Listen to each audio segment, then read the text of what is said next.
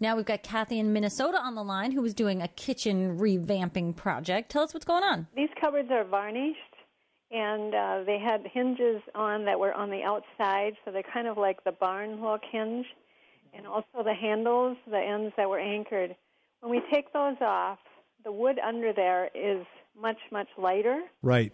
Mm-hmm. So we stripped the door completely and sanded it to be ready to take on a new stain. And those areas do not absorb the stain. Yeah, they probably have some sort of a sealer or something that got under that. After you sanded it, did you use a sanding sealer on the whole surface? I did not.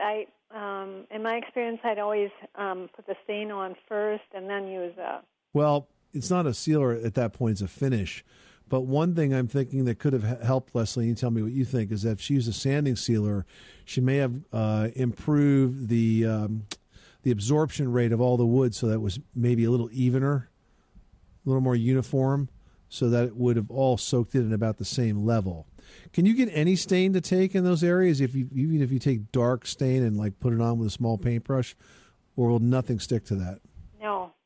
Well, all I can say is that something is applied there that's sealing the wood, and unless you can get it to absorb, it's going to be a problem.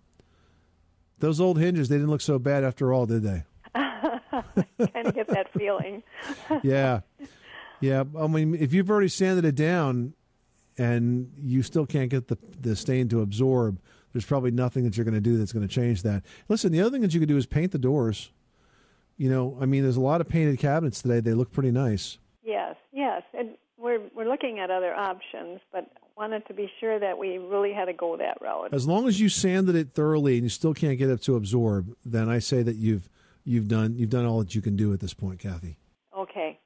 All right. Well, I appreciate your taking my call. You're welcome. Good luck with that project. Save big money when you start your next project today at Menards. Check out our great selection of garage and utility lighting options in stock, ready to take home today. We carry everything to help you illuminate whatever project you're working on. Shop garage and utility lighting products in store at your nearest Menards. You can also view all of our entire selection of lighting options today on Menards.com. Save big